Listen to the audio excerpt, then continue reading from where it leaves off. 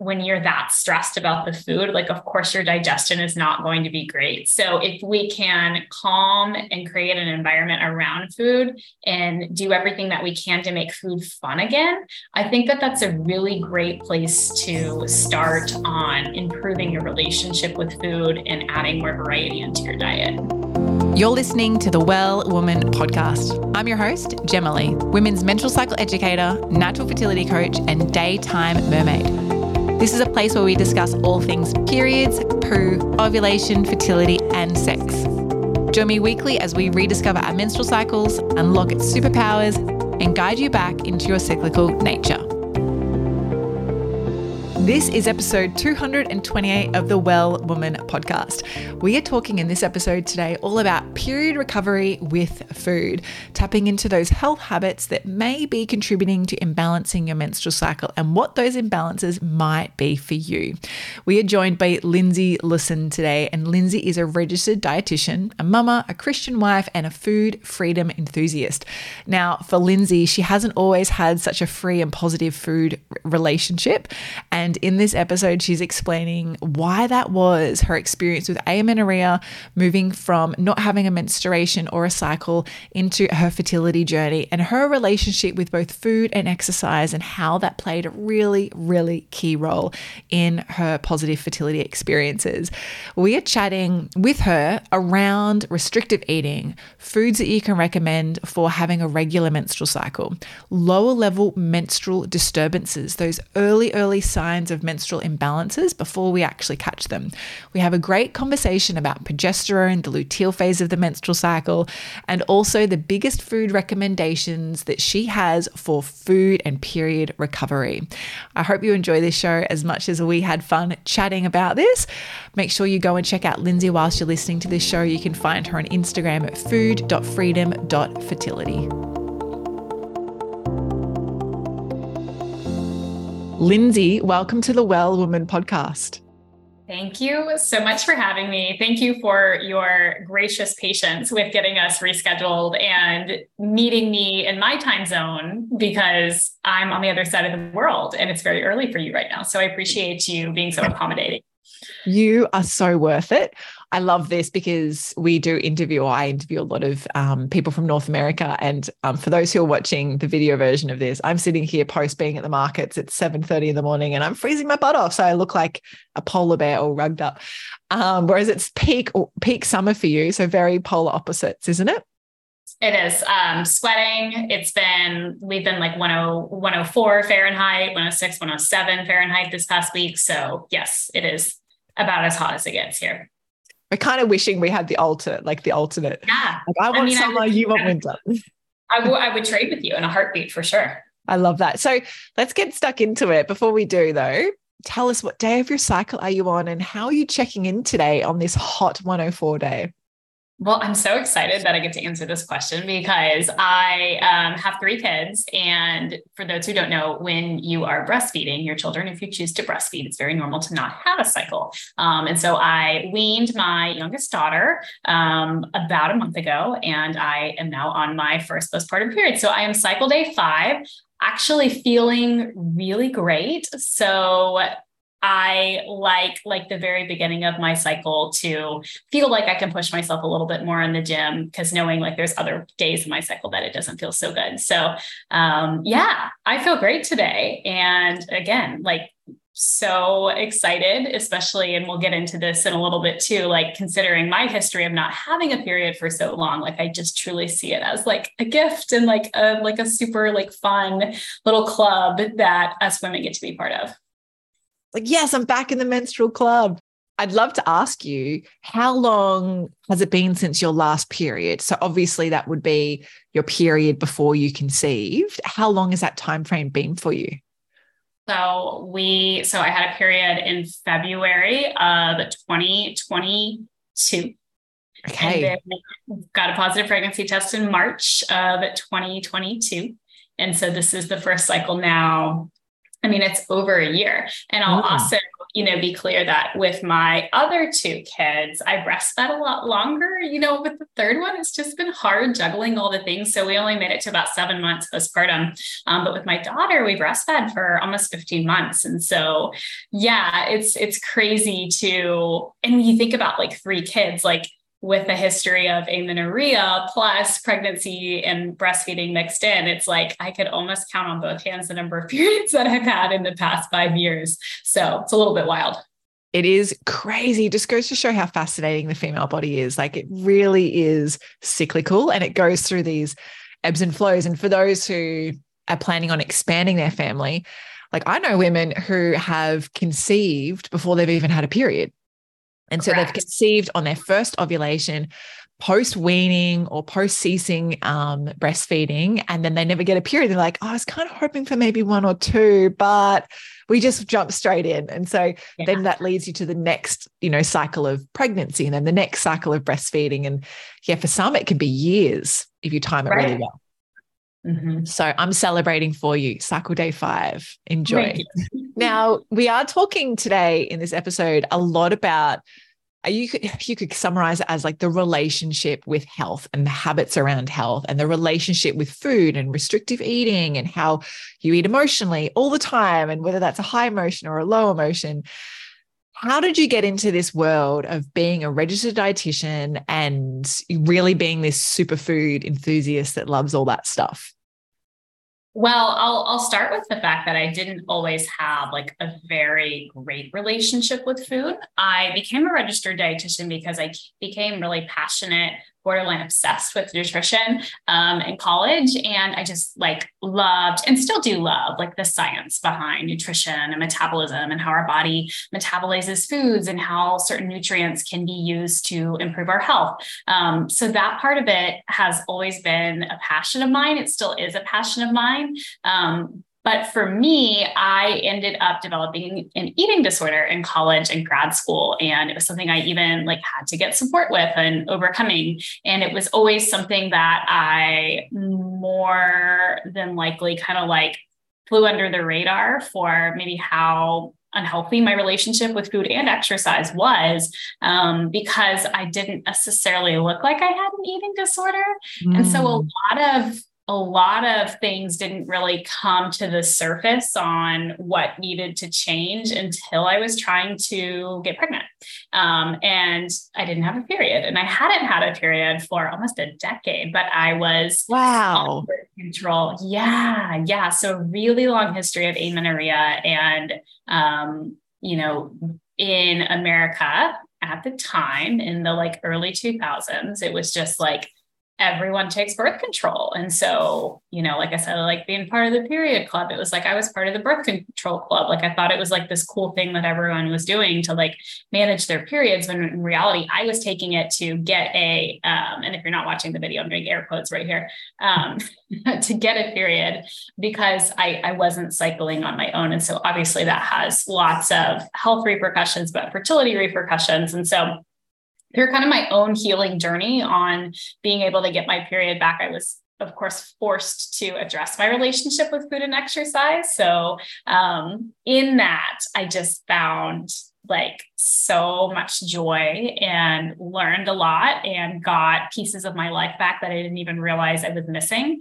And so when it was interesting, as I was going on my own healing journey and working as a registered dietitian, I almost ended up at this point in my career where the things that I was telling people to do, I no longer believe to be true.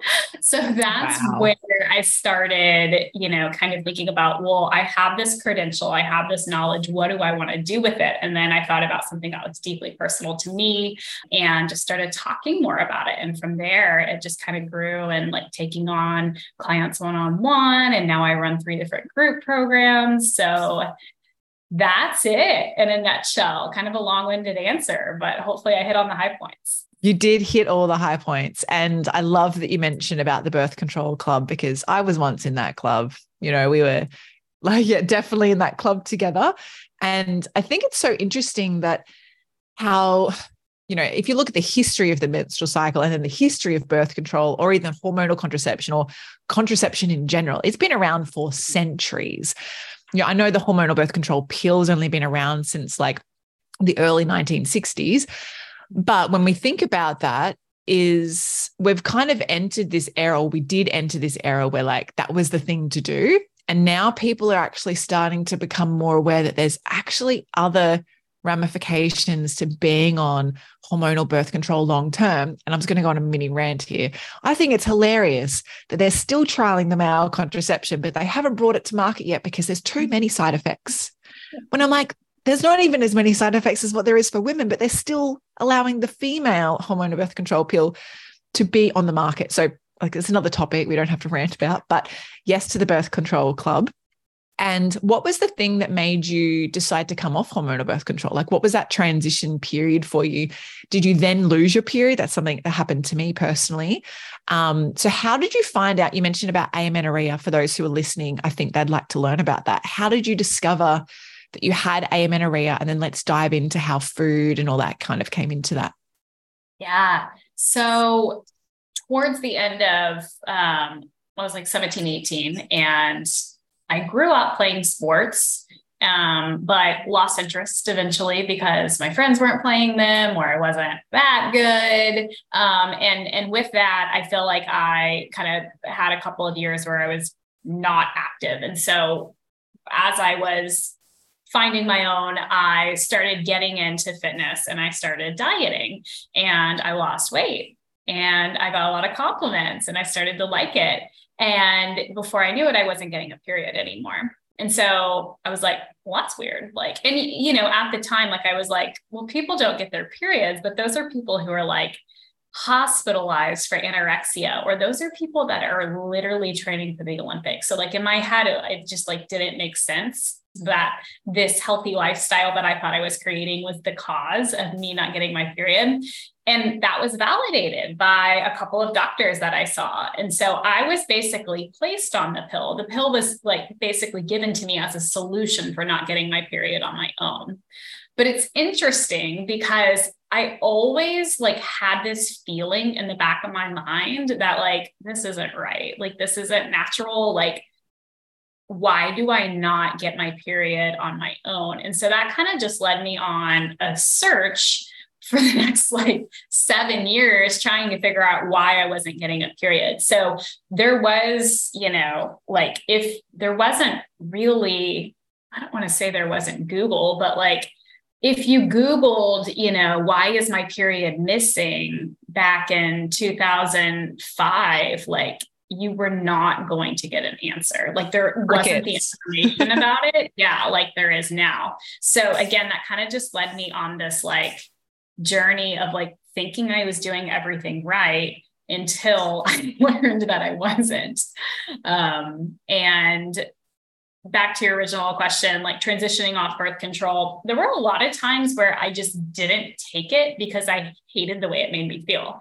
I remember in particular being in college, taking too many courses, or university, I think you guys sometimes call it, taking too many courses, feeling incredibly stressed out and like having panic attacks. And I like called my mom and I was like, I don't know what's going on with me, but the only thing that I can think of that's really changed is the fact that I started a new birth control pill. And so I transitioned off of that. I also took some things off my plate that I was doing from school, but I never liked the way I felt on birth control. So I would kind of go through cycles of taking it and not taking it, always kind of being aware in the back of my mind that without it, I didn't get a period withdrawal bleed, and that probably wasn't a good thing.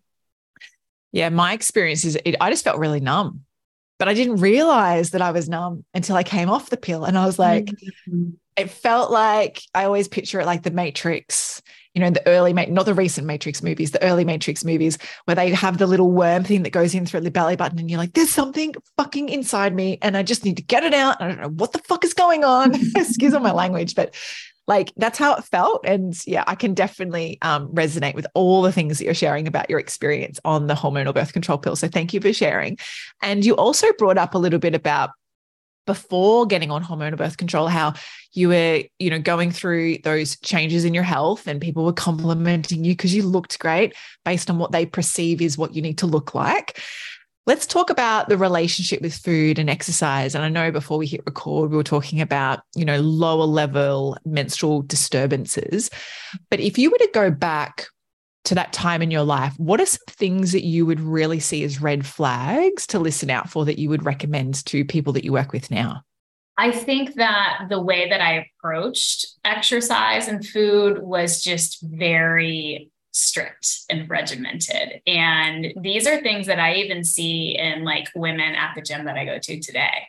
And, you kind of want to like shake people, but people have to kind of come to these realizations on their own. But if somebody's listening, I think this could be a really good time to like assess your relationship with food. This could be the realization point.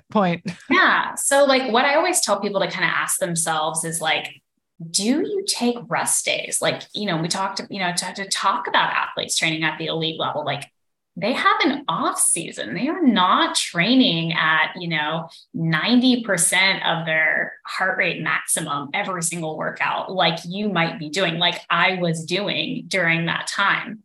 And so do you take rest days? And if no, why? Like, what are you afraid of? And do you feel guilty if you don't get to work out? Are you constantly counting the minutes, the steps, the calories burned, the points on the leaderboard? Like, are you like addicted to those metrics, and why?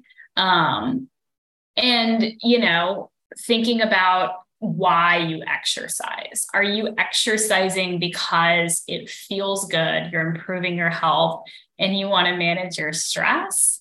Or are you exercising because you have to, in an effort to give yourself permission to eat, or you have to because you're afraid of how your body would change if you don't? So kind of the motivation behind why you move, I think, can be a big red flag. And that's not something somebody can totally pick up on. That's really something more you kind of have to assess and answer for yourself. And then the same goes with food, right? Like, of course, it's great to eat whole foods, fresh foods, I think it goes without saying, right? Like nobody's over here saying like you should eat processed foods all day, every day. I think if anyone ever did that, like they wouldn't feel great, right? So like, obviously that's not what I want the take-home message to be. However, I think that in our generation, in this generation that can be more health-minded than the previous generation, I think that we also have this other side of the coin that we really need to be aware of on being obsessive, always reading ingredients list, feeling terrified to eat something that someone else cooks, not being able to go out with your friends because you're afraid of how the food was prepared or how many calories are in it. So those are kind of some big red flags that I see when I like get clients, or when I think back to myself, things that should have been very concerning when I'm choosing to stay at home and eat by myself instead of engage socially because I was so obsessed with the amount of calories that I would be consuming if I were to go out and eat with friends. I'm like waving my white flag, like, I've been here too. I know how this feels. It's very interesting that I think that for a long time that was very normalized, and that it was normal for you to like be, oh, well, you're really health conscious, so of course you don't want to eat with us. And so you can just come sit at the table with us while we go out for dinner. Or, I grew up in a family of celiac disease. And so we've, been gluten-free for well over 2 decades. And so that started in an era where there was no gluten-free options. And so you really had to be very aware. There was no education on labels around what was gluten, what wasn't gluten. And so I've really grown up in an environment teaching and educating and learning a lot about what's in the food, because what you see is in the food isn't always what's really in the food. But there also becomes a point of like that obsessiveness, like you mentioned, like the counting or the metrics of it. And, I've never been a calorie counter in my life because I've always just thought that's been silly. But it's very interesting that where is the difference between what's healthy and good for you versus what's obsessive. And then that kind of leads to what we're experiencing a lot today, or we're seeing a lot today, which is orthorexia. Mm-hmm. And if I had have known that orthorexia was a thing back after I finished having leaky gut and I was very restrictive with my eating, I would have been like, yeah, I've definitely got orthorexia. It's not about how I look. It was all about how I feel after I eat my food. That was the thing for me. Yeah. And how does that affect our cycle though? I think let's talk about, there's a lot of obsessiveness out there. There's a lot of pressure as well. I think pressure around movement, like, okay, you got to move your body every day. You got to have this weekly routine for Pilates or this weekly routine for the gym or yoga or CrossFit or whatever it is. But let's talk about how restrictiveness and obsessiveness actually affects our menstrual cycle. Yeah. Two really big ways. One, pretty obvious, right? So energy availability. So that being the amount of energy your body has available for non-essential body functions. If your body does not have enough energy to function optimally, it's going to shut down unnecessary body systems like your menstrual cycle. It also shuts down proper digestion. It can also shut down bone turnover, your thyroid health. Like lots of things can really suffer from underfueling. But when we think about the menstrual cycle as a fifth vital sign, that gets shut down, and people should be concerned. Like you should be concerned that you aren't getting your period, just like you should be concerned that your blood pressure is high, right? Like this should be something in routine physicals that providers are asking about and providers are concerned about when someone isn't getting their period.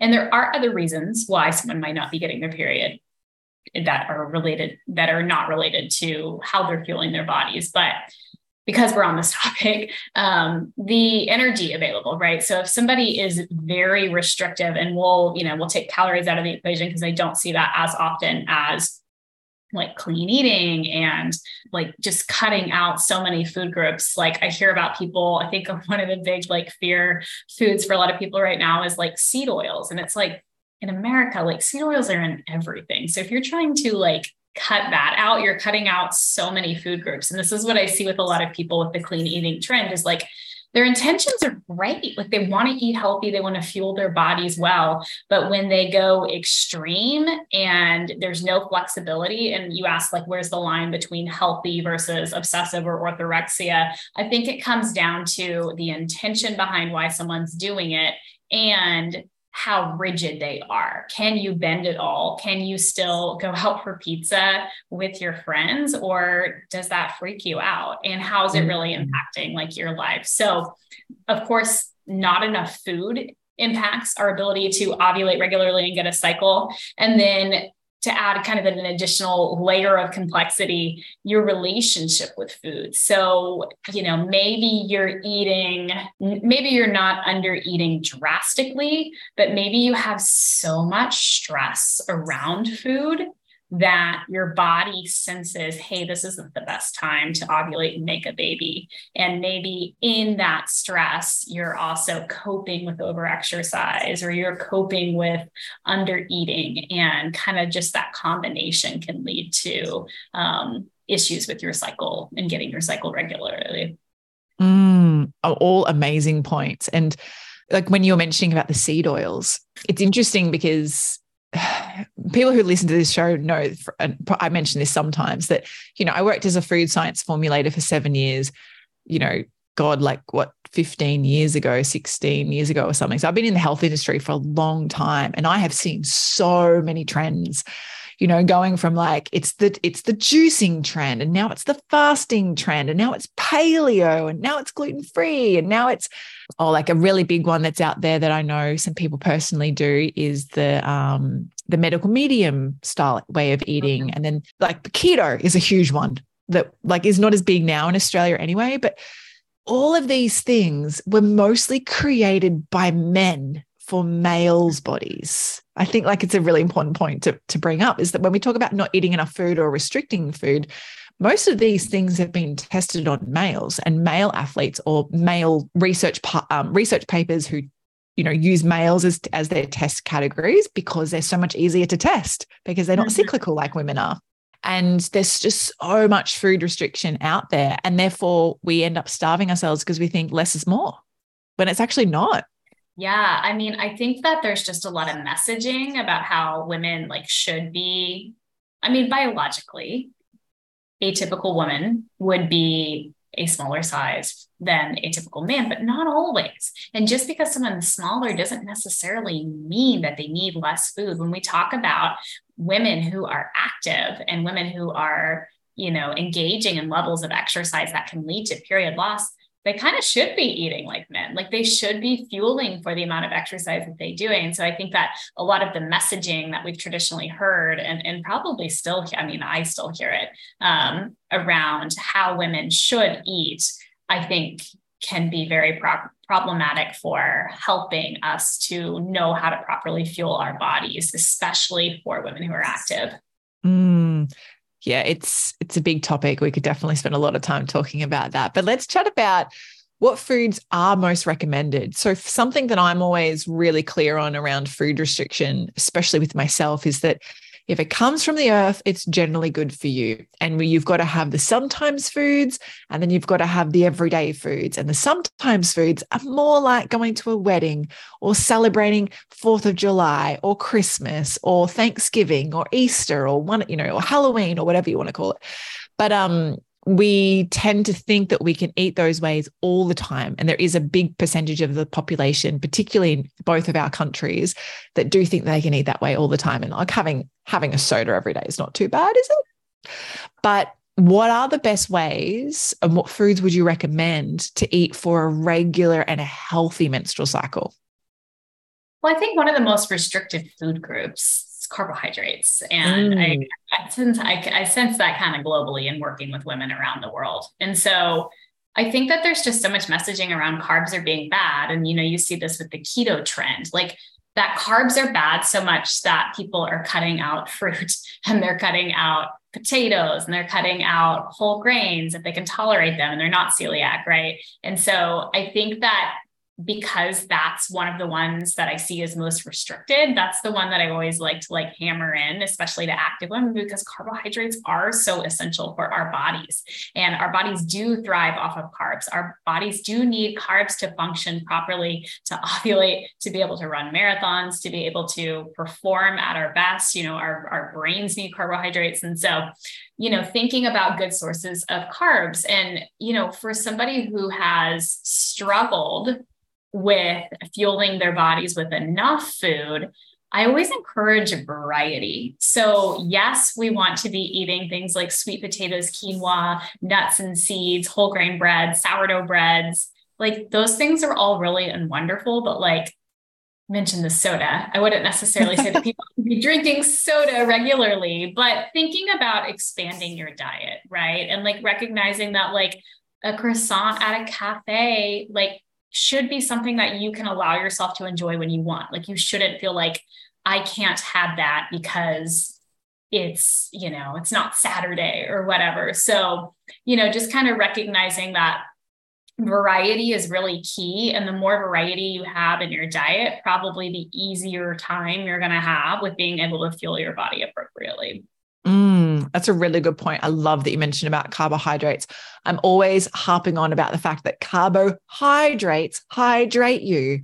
So they're vitally important. I also feel too, and I'd love to get your take on this, that fiber is really important. And the more people that cut out carbohydrates are actually getting less fiber, and fiber is really important for us. What's your outlook on that as a dietitian? Yeah, it's interesting because I feel like I know a couple of dietitians who endorse the keto diet, and they're always talking about fiber supplements and how to make sure, you are, hitting your fiber. And I'm like, yeah, or you could just eat bread or rice, there's so many great sources that come from carbohydrates. And so, yes.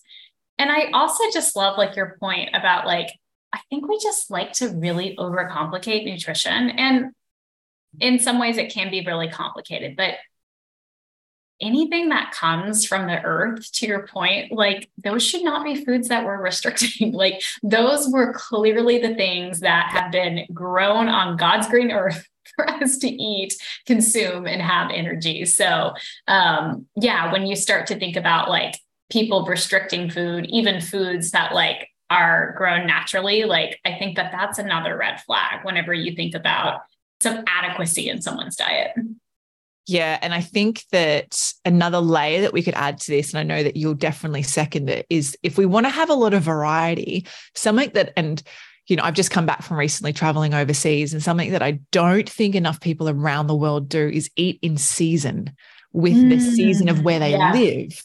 Yeah. Like, you can fly to Europe and you can find pineapples for sale in the supermarket, and they don't grow pineapples there.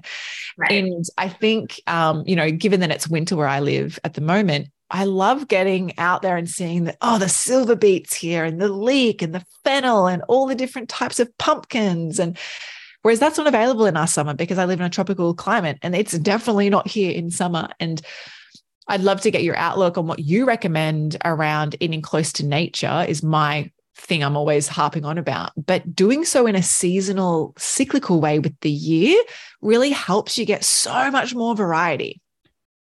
Well, and not to get to caveman primal, but that, foods are seasonal for a reason. And so I think, in America, we really don't have this. We have everything that we could want at our disposal, literally on our iPhone, have it delivered to your doorstep in under an hour. That is just the modern world that we live in. But one thing that I feel like I kind of became aware of in college that I think is really great, depending on where you live, is supporting local farmers. So when you go to the grocery store, I remember when I was living in a larger city in Texas, it was really cool at the Whole Foods to see, we've got the organic corn, the conventional corn, and then we've got this corn that was literally grown at a farm, 20 miles away. And it was so cool to be well, this was, I'm supporting local farmers, and it's actually financially benefiting both people. And just thinking about this is the thing that was grown closest to me. This is grown in the region where I am, in the season that I am, and just taking advantage of what is near to you. I think it's really important to do that, let alone, who knows, maybe you end up growing some of your own food or your own herbs, at least, if you have the climate for it. All really, really great points and topics. I think it's really important for us to be able to open up a wide vocabulary of food too. And it also means that you're going to have so much more enjoyment and less pressure on yourself, and that kind of comes back to the label of orthorexia and the really attentiveness and the obsessiveness on food. I love that you mentioned about farmers markets, hence why I'm dressed up in my woolly clothes because I just got home from the farmers markets this morning. It's in my essentials. It's really important to be able to look at, okay, well, where can I make small changes? And what would be the best small changes you would recommend for people to start making if they feel like they have any form of restrictive eating, they feel like they're not eating enough, or they feel that intuitively that there's an opportunity for them to improve their relationship with food? What would you recommend? I think one of the coolest places to start is to eat with other people, to allow other people to cook for you, and to make food fun, make it a dining experience. If you're afraid to go eat pizza, go make it a fun thing, go out with your partner or go out with some of your friends. And I think that if we can lower the stress around the dining environment, that can lower the stress around food, which is then going to help your body to digest that food, especially if it's something you're stressed out about or you haven't had in a while. It's kind of like that self-fulfilling prophecy of, oh my gosh, I'm so stressed out about eating this food. This is gonna, I'm gonna feel horrible. I'm gonna get fat, whatever. It's when you're that stressed about the food, of course your digestion is not going to be great. So if we can calm and create an environment around food and do everything that we can to make food fun again, I think that that's a really great place to start on improving your relationship with food and adding more variety into your diet. I love that. Can I add a piece too? Something that I find is really important after studying Ayurveda and looking at the Ayurvedic health perspective with food, it's not also what you eat most of the time, it's how you're eating. And I think if you're someone who's freaking out about having fucking pizza with your friends, it's about sitting at the table, being with your friends, taking nice, long, deep breaths, and actually excuse my language, but masticating the fuck out of every mouthful of that pizza and really feeling and tasting all the sensations of all the flavors and enjoying that. You'll find you'll eat slower. You won't eat as much, not that you'll be overeating or eating too little, but you'll eat to the right quantity because you'll be in tune with how full you feel. I think that's a really big piece of food and food health that a lot of people who are listening might forget, that it's also how you eat your food, not just what you're eating. Right. Yeah. The environment, like limiting distractions, which is so hard to do, right? Like that's like one of the like obvious ways that someone can, tune into healthy eating is to, limit distractions during meals so that you can taste all the flavors, you can appreciate the food, you can tune into your body's internal appetite regulating cues and hormones. But it can be so hard to do, especially again, in our modern world when we're always on our phones or we're on our laptops, like working through lunch, which I'm so guilty of. But yes, absolutely. The environment and kind of like our mindset going into meals can impact so many things about food, our digestion, the way that our body uses the food. So yes, it's an under talked about thing for sure. Great. Thanks for adding to that. Throwing back to what we started with, or we mentioned very, very early on about lower level menstrual disturbances, can we spend a bit of time talking about what are lower level menstrual disturbances?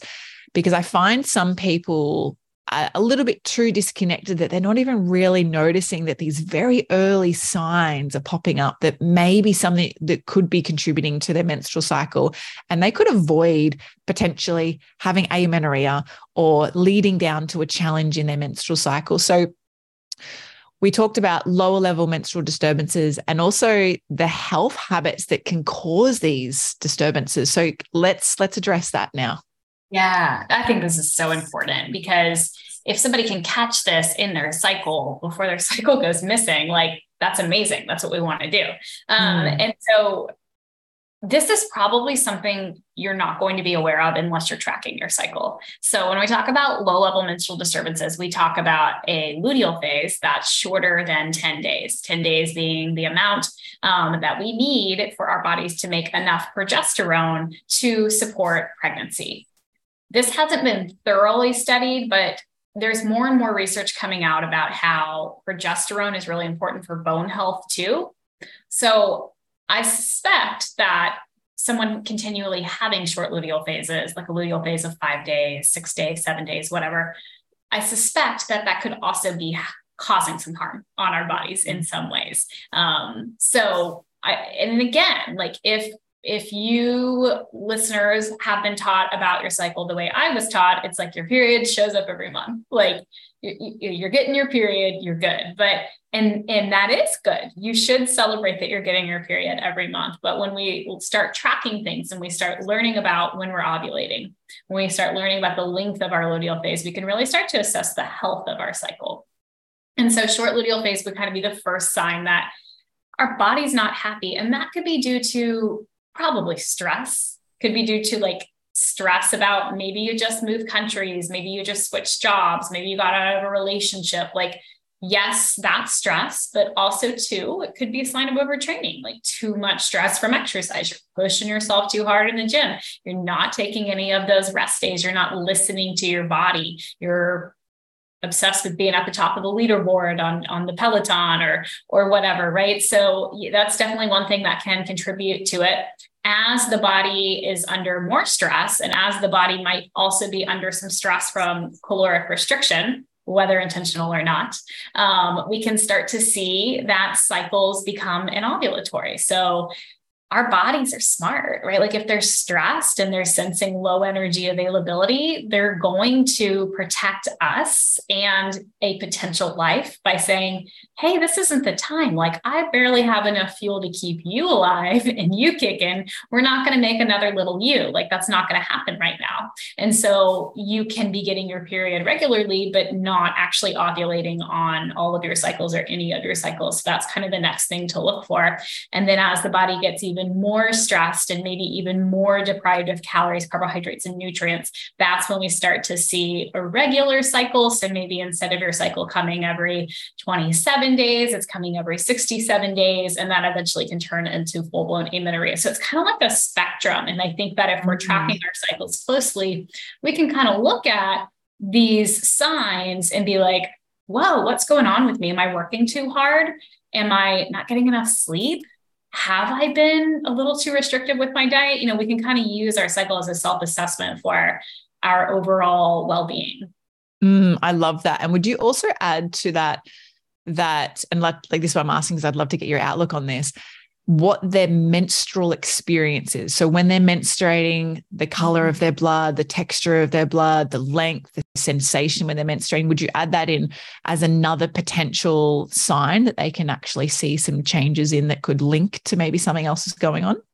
Yeah, I definitely would, because if you're having, and I'll kind of talk about both ends of the spectrum, if you're having heavy, painful periods, that's not normal, right? Something's going on, and we should start assessing our lifestyle, our stress, what we're eating, how much we're moving, all the things, right? And then on the other end of the spectrum, if you've been having periods your entire life that are 4 to 5 days long, now your periods are 1 to 3 days long, then that's a sign that you're not really building up a healthy lining. And that's actually something we see a lot with under eating and over exercising. And do you also see, because I know I see this, but I see people who have shorter menstrual bleeds around the 1 to 2 days, or 1 day bleeding with the second day of spotting, that's often linked with a shorter luteal phase as well. Yes. Yeah. Because you think about the way the cycle works, and progesterone being the thing that kind of fluffs up the uterine lining in the luteal phase. Well, if your luteal phase is half the amount of time that it's supposed to be, then the uterine lining isn't really getting where it needs to be. Yeah, definitely linked. Great things for everyone who's listening. And if you don't track your cycle yet, this is your message today. This is your message. And I'm a big advocate for tracking with a written tracker, because it actually helps you bring a little bit more more awareness into what you're actually feeling, your sensations, as opposed to the tap, tap, swipe kind of forget on your phone. So much of your phone attitude and relationship with your phone is about tap, tap, swipe. Fuck, I just spent 30 minutes scrolling. I don't know where that came from. I think, a written tracker is a great thing to do. So these are really great things, Lindsey, that we can add to everything. Now, you mentioned earlier about non-ovulatory cycles.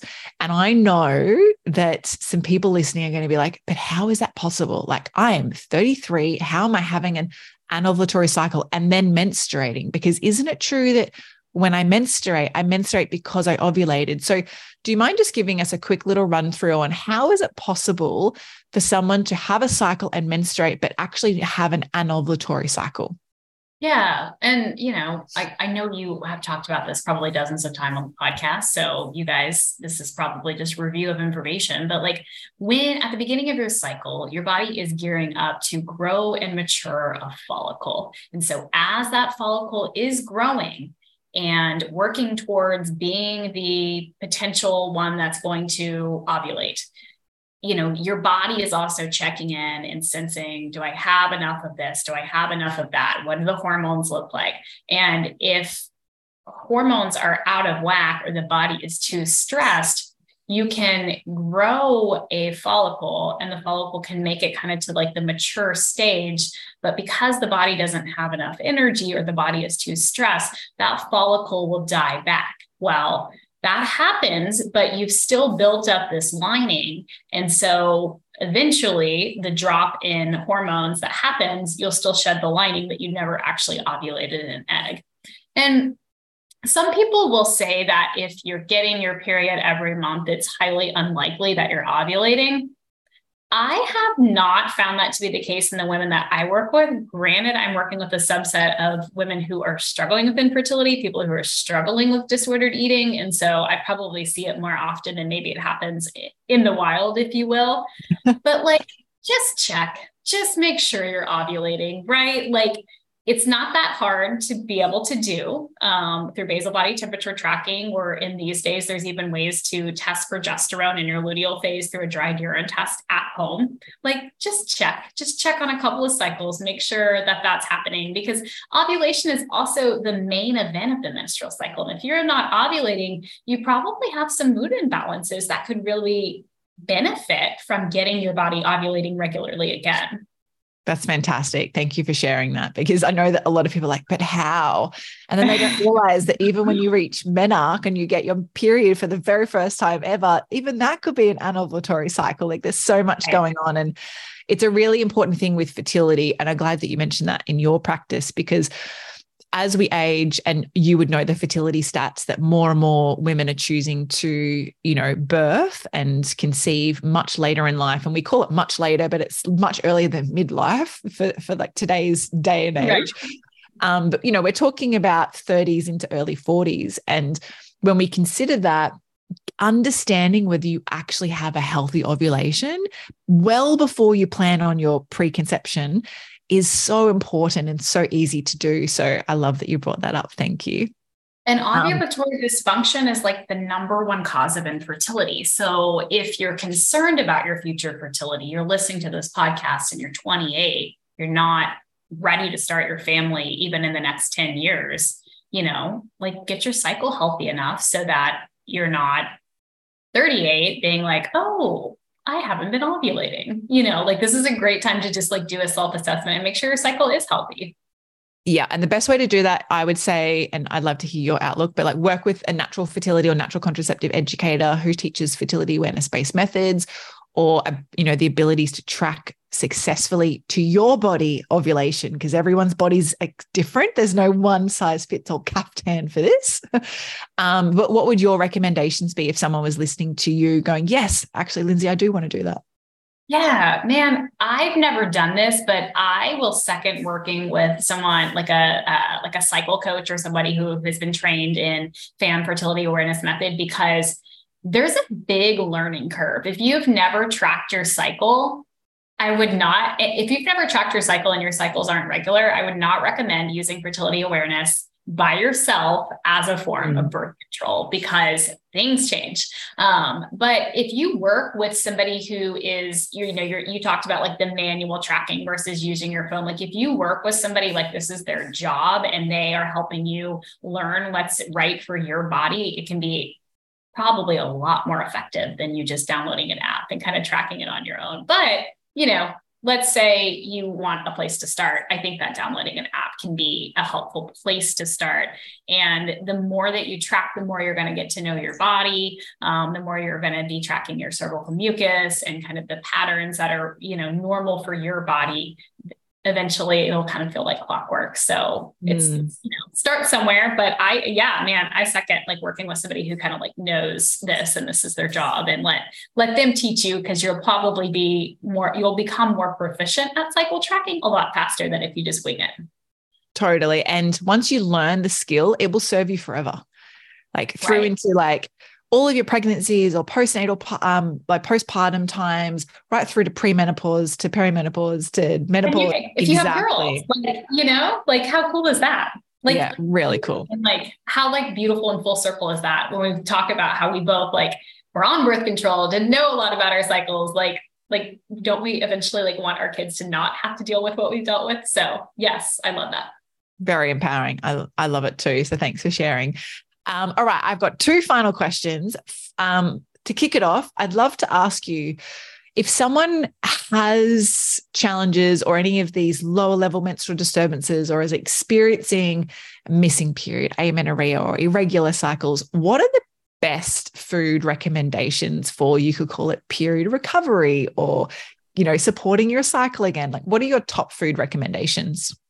My top food recommendations, and I guess this isn't a food in and of itself, but you got to make sure you're eating enough. And the way to do that, the easiest way to do that, is to make sure you're eating frequently. So you could be eating all the right things. You could just maybe not be eating enough of those right things. And so let's make sure that you are waking up in the morning and having a good breakfast of carbohydrates, protein, and fat. So I'm big on like making sure we're covering all our bases on major macronutrients. So the foods itself don't have to be incredibly specific. Like go with stuff you like. Like if you don't like, oatmeal, don't eat oatmeal. If you don't like bagels, don't eat bagels. But make sure you have a good source of carbohydrate at all of your meals. Make sure you're eating frequently and make sure there's enough overall energy coming in. And the easiest way to do that is to make sure that you're eating all throughout the day. Like don't like have your biggest meal at the end of the day and like starve yourself all day. On the flip side, don't feel like, oh, I had a big lunch. Now I don't necessarily need to eat anything in the evening, right? Like just think about the way that our bodies need. Think about how much energy you need to wake up in the morning, do your job, go get that workout in, go, do all the things around the house. Like you need a lot of energy and you should be giving your body bits of energy all day long, not having this gigantic meal at the end of the day, and not trying to like run off of no food. So I think that nutrient timing and the amount of food coming in are probably most important. And then if I could hit on like some of my favorite foods that people could just, make sure that they're adding in, I would say I love quinoa. I love chickpea pasta. I love sweet potatoes. So I'd say like those are some superfood carb sources, fats, seeds. And I'm sure you've talked about this on this podcast before, but like there are really great like hormone benefits from things like flaxseed, pumpkin seed, sunflower seeds. So like seeds are amazing, great source of fat, great source of energy, seeds, avocados, oils. And then like to cover proteins, I like variety. I'm really big on variety. So like yes, fish, yes, tofu, like, yes, beef even, right? Like, I think that the more that we have variety in our diet, the more that we don't have to stress about like all of the things, people are so quick to be like, oh, red meat is bad. Well, yes, if that's the only source of protein that you're eating every single day and it's super processed, but I think that there are really great benefits from having variety of protein sources, varieties of fats, and varieties of carbohydrates. Variety is key. I love it. Eat the rainbow. Eat the rainbow. Right. Lindsey, this has been amazing. I'm so grateful that you've been here and taken some time to be with us to share all of this beautiful information. How can everybody find you? How can people learn a little bit more about food freedom and fertility and all the things that you do?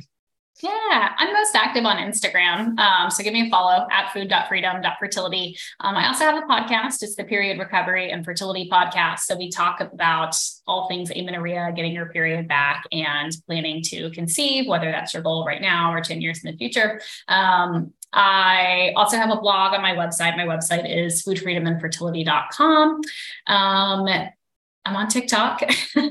Might be one of the older people on TikTok, but yeah, that's where I am. But I'm probably I probably spend the most time on Instagram. So if somebody wants to reach out and say hello, I'd love to hear from you on Instagram. But if somebody just wants to, know a little bit more, I'd say Instagram, of course, website and podcast.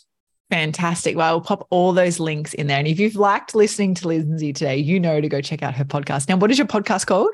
Period Recovery and Fertility Podcast. Fantastic. Well, we will pop all of that in the show notes. Thank you so much. Now, Lindsey, I do have a final question to ask you that we ask all of our guests, and it's kind of like switching gears compared to what we have been talking about. Okay. But I want you to think back to your first period, like that first menarche experience.